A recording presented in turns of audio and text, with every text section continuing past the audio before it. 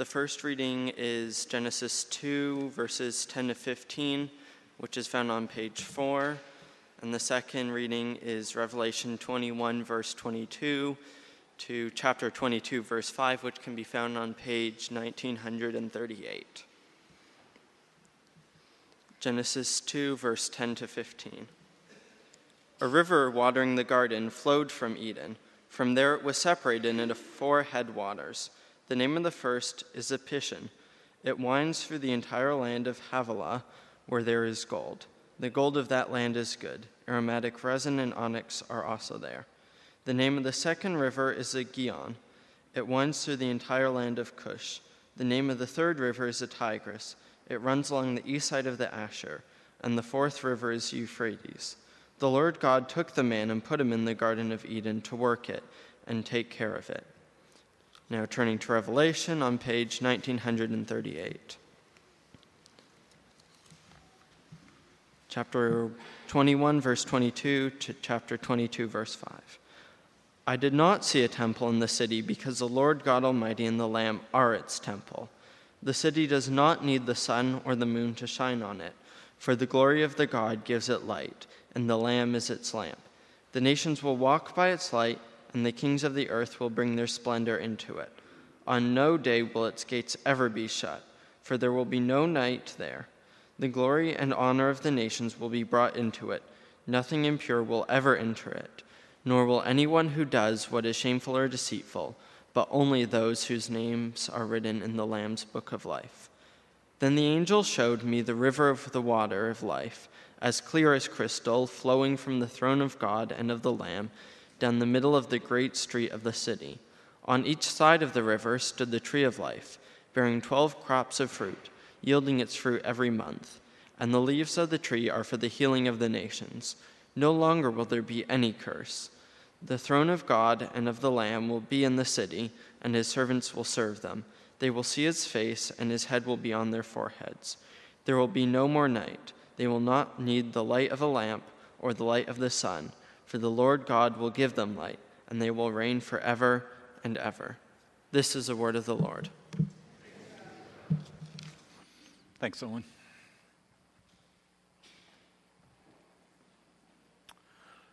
Home. It's one of the most powerful, emotionally loaded words in the English language.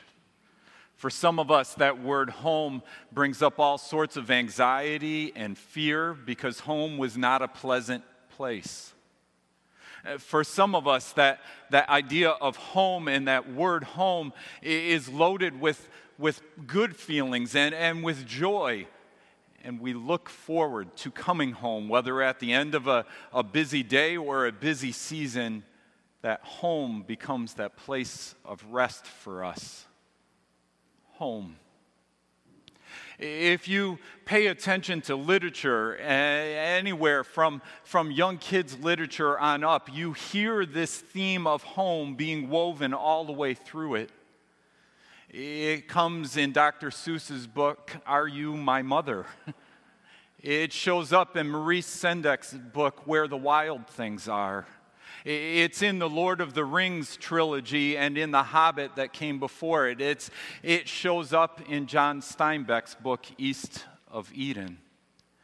That book, Steinbeck's book, East of Eden, has 2 families, the Hamilton family and the Trask family as they're in California, and it tells this story of them making home and losing home again and again over several generations. That sense of where do I belong? Where's my home? What does it mean to be at home in this place among these people? Steinbeck said in the background of that story, of that book, he had in mind Cain and Abel. Home gained and home lost. If we listen to the biblical account, and especially to that passage that Owen just read for us from Genesis, we see God in the beginning creating this home for us, creating a home for himself even. A place where God would dwell with his people and that God would be able to interact with him, and it is an incredible, bountiful, abundant land. It's a land that starts with an image that we can't understand.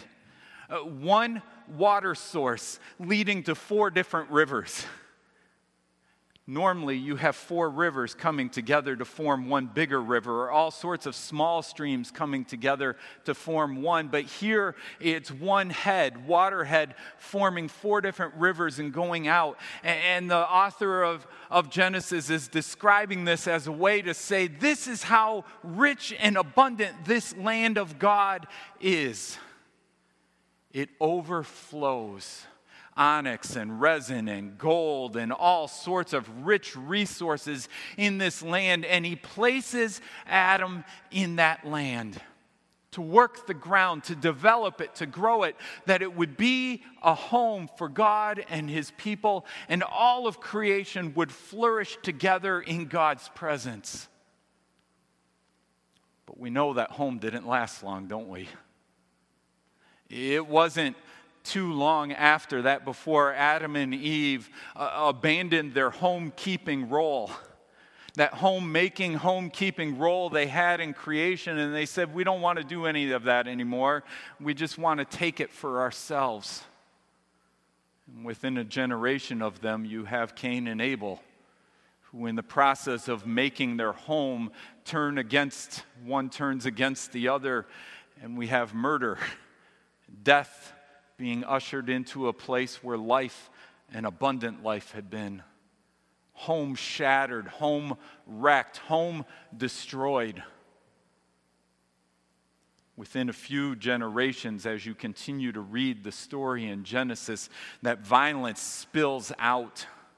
It becomes part of why God sends the flood, because there's so much wickedness and evil across the face of the earth. The home God created to be bountiful and good and loving is shattered, destroyed, as one people group try to take over another and another take over another. If you listen to the story of the people of Israel, God promises a home to Abraham and says, I'm going to make a home and make you into a people that the whole world may eventually be blessed. In some sense, God is starting that process over. I'm going to reclaim the land and reclaim the people and reclaim my home. And God begins to do that work. But God's people, even though they're ushered into the promised land, soon forsake God and turn against God. And God takes them out of the land. One of the prophets, in talking about that process of how they've lost their home, says the land vomited them out. The land itself, that homeland, said no more. The wickedness and violence in this land, the turning against one another, the evil that was being perpetrated against especially foreigners and the poor and widows and orphans was intolerable. God removed them from the land. And you have this back and forth story throughout the Old Testament of God's people being renewed by God and then turning against God and leaving the land. And God renewing them and bringing them back to the land. And God continuing the fight to bring this place about where there would be a home for God's people. We've experienced that sense of homelessness in our world too. That sense of upheaval that happens. Many of us who gather here today have in our family history stories, very personal stories of how Hitler looked at what he called his fatherland and said it's too small, and began to attack other peoples around him throughout Europe, taking over their lands, ripping people from their homes, killing people at will. Many of us here, or our grandparents or parents, fled from that space. We ended up here in Canada. My family has been in the States for a long time, and I grew up in a country that, if you read the founding documents, was founded on violence and white supremacy. Right in the founding documents of the United States, you have in there that black people are only 3/5 of a person. And you have native people being called savages. A whole industry of slavery that was evolved in order to build up the United States, involved ripping people from their homes, treating them as property, taking them here to North America, and abusing them in order to make an economically comfortable life for a few white people. That runs in the background. And here in Canada, where we live in a land that has been marked by a bunch of broken treaties. It's been marked by residential schools where people who, like us, have called upon the name of God and then turned around and took Native persons, ripping those youth from their homes and putting them in schools where they suffered more abuse. That homelessness, that brokenness is part of the stories and the fabric of the places we live and the story and fabric of some of our own lives. We are living, actually, social scientists tell us this, we are living in the time of most human upheaval at any point in history. There are more people who have been displaced from their homes, either for war, for religious reasons and persecution, or because of global warming effects and climate change effects that have made their homeland inhabitable. And we have people, millions and millions of people, whose homes they can never go back to. And they're fleeing and flooding other countries, trying to find a place to call home. And many of those countries are struggling with, well, what does that mean for our homes? We live in a time that is marked by homelessness like never seen before. It strikes me then that this gospel story of God creating a home in the beginning actually shows up in the midst of what Christ was doing to reconcile us to God. Do you remember that night he was betrayed? Jesus is sitting around with his disciples, and John tells us he's kind of giving them the last words of wisdom and encouragement, and he tells them not to be afraid. He's saying, don't be afraid, because I'm going ahead of you. I'm going ahead of you to prepare a place for you, to make a home for you in my Father's house. And he says, in my Father's house there are many rooms. God, Jesus Christ, in the flesh, as he's about to face the cross, as he's about to die for our sins, reminds us and reminds his disciples that what he's really at work doing is restoring our home with God, restoring us to a place where we can dwell with God again, where we can experience the fullness and the abundant life that God had intended in the beginning. And one of those parables that Jesus told points to this as well. You may remember the parable of the prodigal sons and how the one son left and abandoned his home and lost his home, that place he had with his father, and along the way begins to be restored to that home with his father. And as he's restored, the son who had stayed home but was never really at home was also offered that hand of restoration. Come into the Father's house, dwell with the Father, be at one with the Father in his home. He has an abundant life for us that we so often are missing out on. Whether physically homeless or spiritually homeless, we are far from God, and in both senses, God in Jesus Christ, as he dies on the cross and as he's raised from the dead, is at work to reestablish our home with God. This is the good news that the violent ways of the world are going to come to an end. That the violence that is at work in the world, ripping people apart and ripping them from their homes and creating this global homelessness, will one day end. That God in Jesus Christ is making all things new, and we hear that just before Jesus goes to the cross. I am going ahead of you to make a place for you in my Father's house. We catch a glimpse of what that place will be like in the last passage that Owen read. It's, again, a land that boggles our mind. It has a tree in the middle of that land that with a river flowing in it, and the tree is producing its crop 12 times a year. It's an abundance that our minds cannot comprehend. How a tree could be so fruitful. And the leaves of that tree are going to be for the healing of the nations. Nations that have fought against each other and have fought to take over land from each other and have fought to make a home for themselves over against everyone else are going to be healed. It even talks in there about how the kings of the earth will bring their treasures of all the kingdoms into that new heaven and new earth. Instead of fighting to keep resources for themselves, the kingdoms of the earth will work together to bring the resources together in God's kingdom.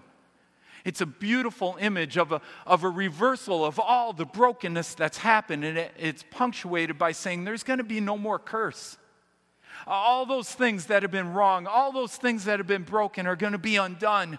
And we're going to see that day when all of God's kingdom, all of God's creation flourishes together.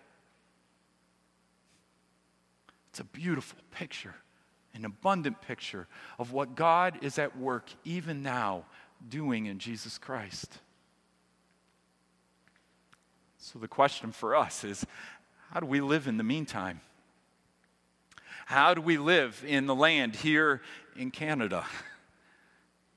I think part of it is we celebrate on days like today. This is the place, the land that the Lord has brought us to live in. One way or another, the Lord has brought us here. I thought we were coming here for 2 years. We've been here 9 now. Some of you may have similar stories, but you've been here for 50 years or 60 or 70. Even though you had never imagined coming to Canada before that. This is the land the Lord has brought us to. Let's rejoice. Let's celebrate in the goodness God gives us and the freedoms that we have here, which far exceed freedoms found elsewhere in the world. We have been given a good land, a land rich in resources and abundance. This is a place to marvel at God's beauty and God's creation and to celebrate His goodness. So we live here as a people who celebrate.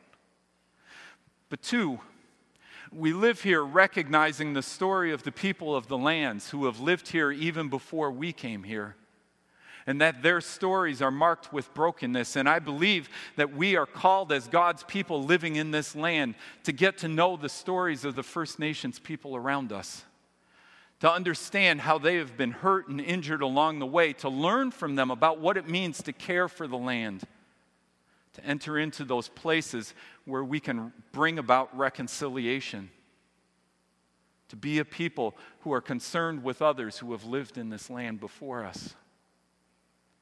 These passages, as well as the flow of Scripture, bring in that refrain again and again of God loves the foreigner, and God loves you and calls you to love the foreigner, for once you were foreigners.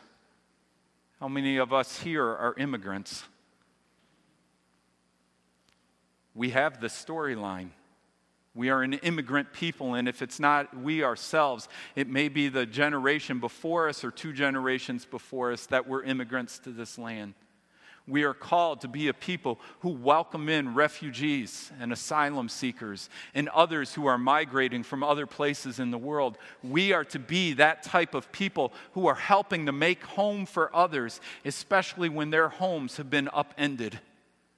That we are a people, a home-making people, because our God is a home-making God.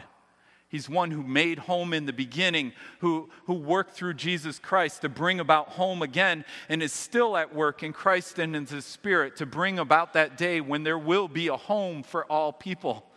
All tribes and nations under heaven who will gather around God's throne and will be able to praise God together.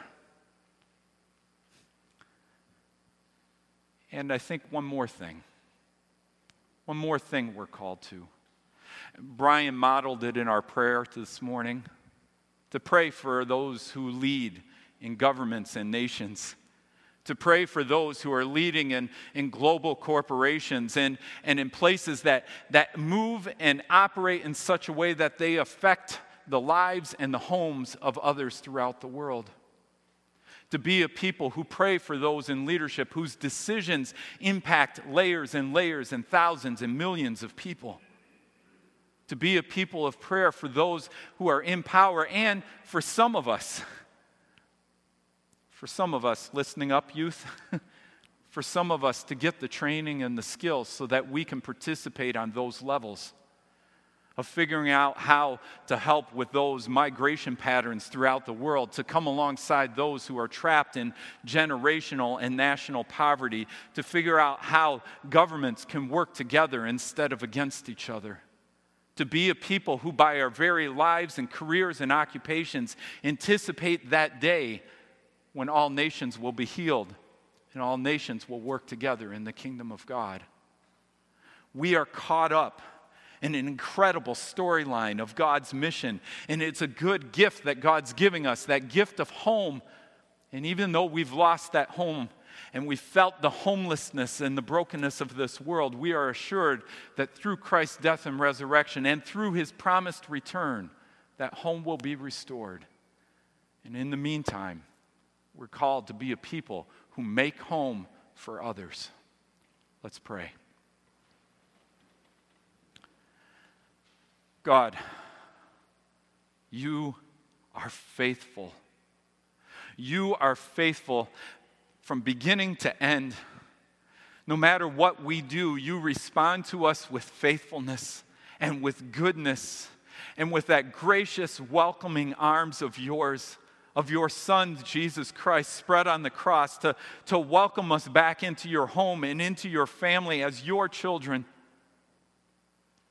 Help us in response to your great love for us, to be a people who make home for others, who spread our lives and our arms and all our resources wide so that others may experience your love and your home with them. Give us a deep longing to work with others and to collaborate with others in such a way that all people will experience a place to call home in your kingdom and in your presence. We pray these things in the powerful name of Jesus Christ, our big older brother who is still at work, preparing a place for us. Come, Lord Jesus, come quickly, we pray. Amen.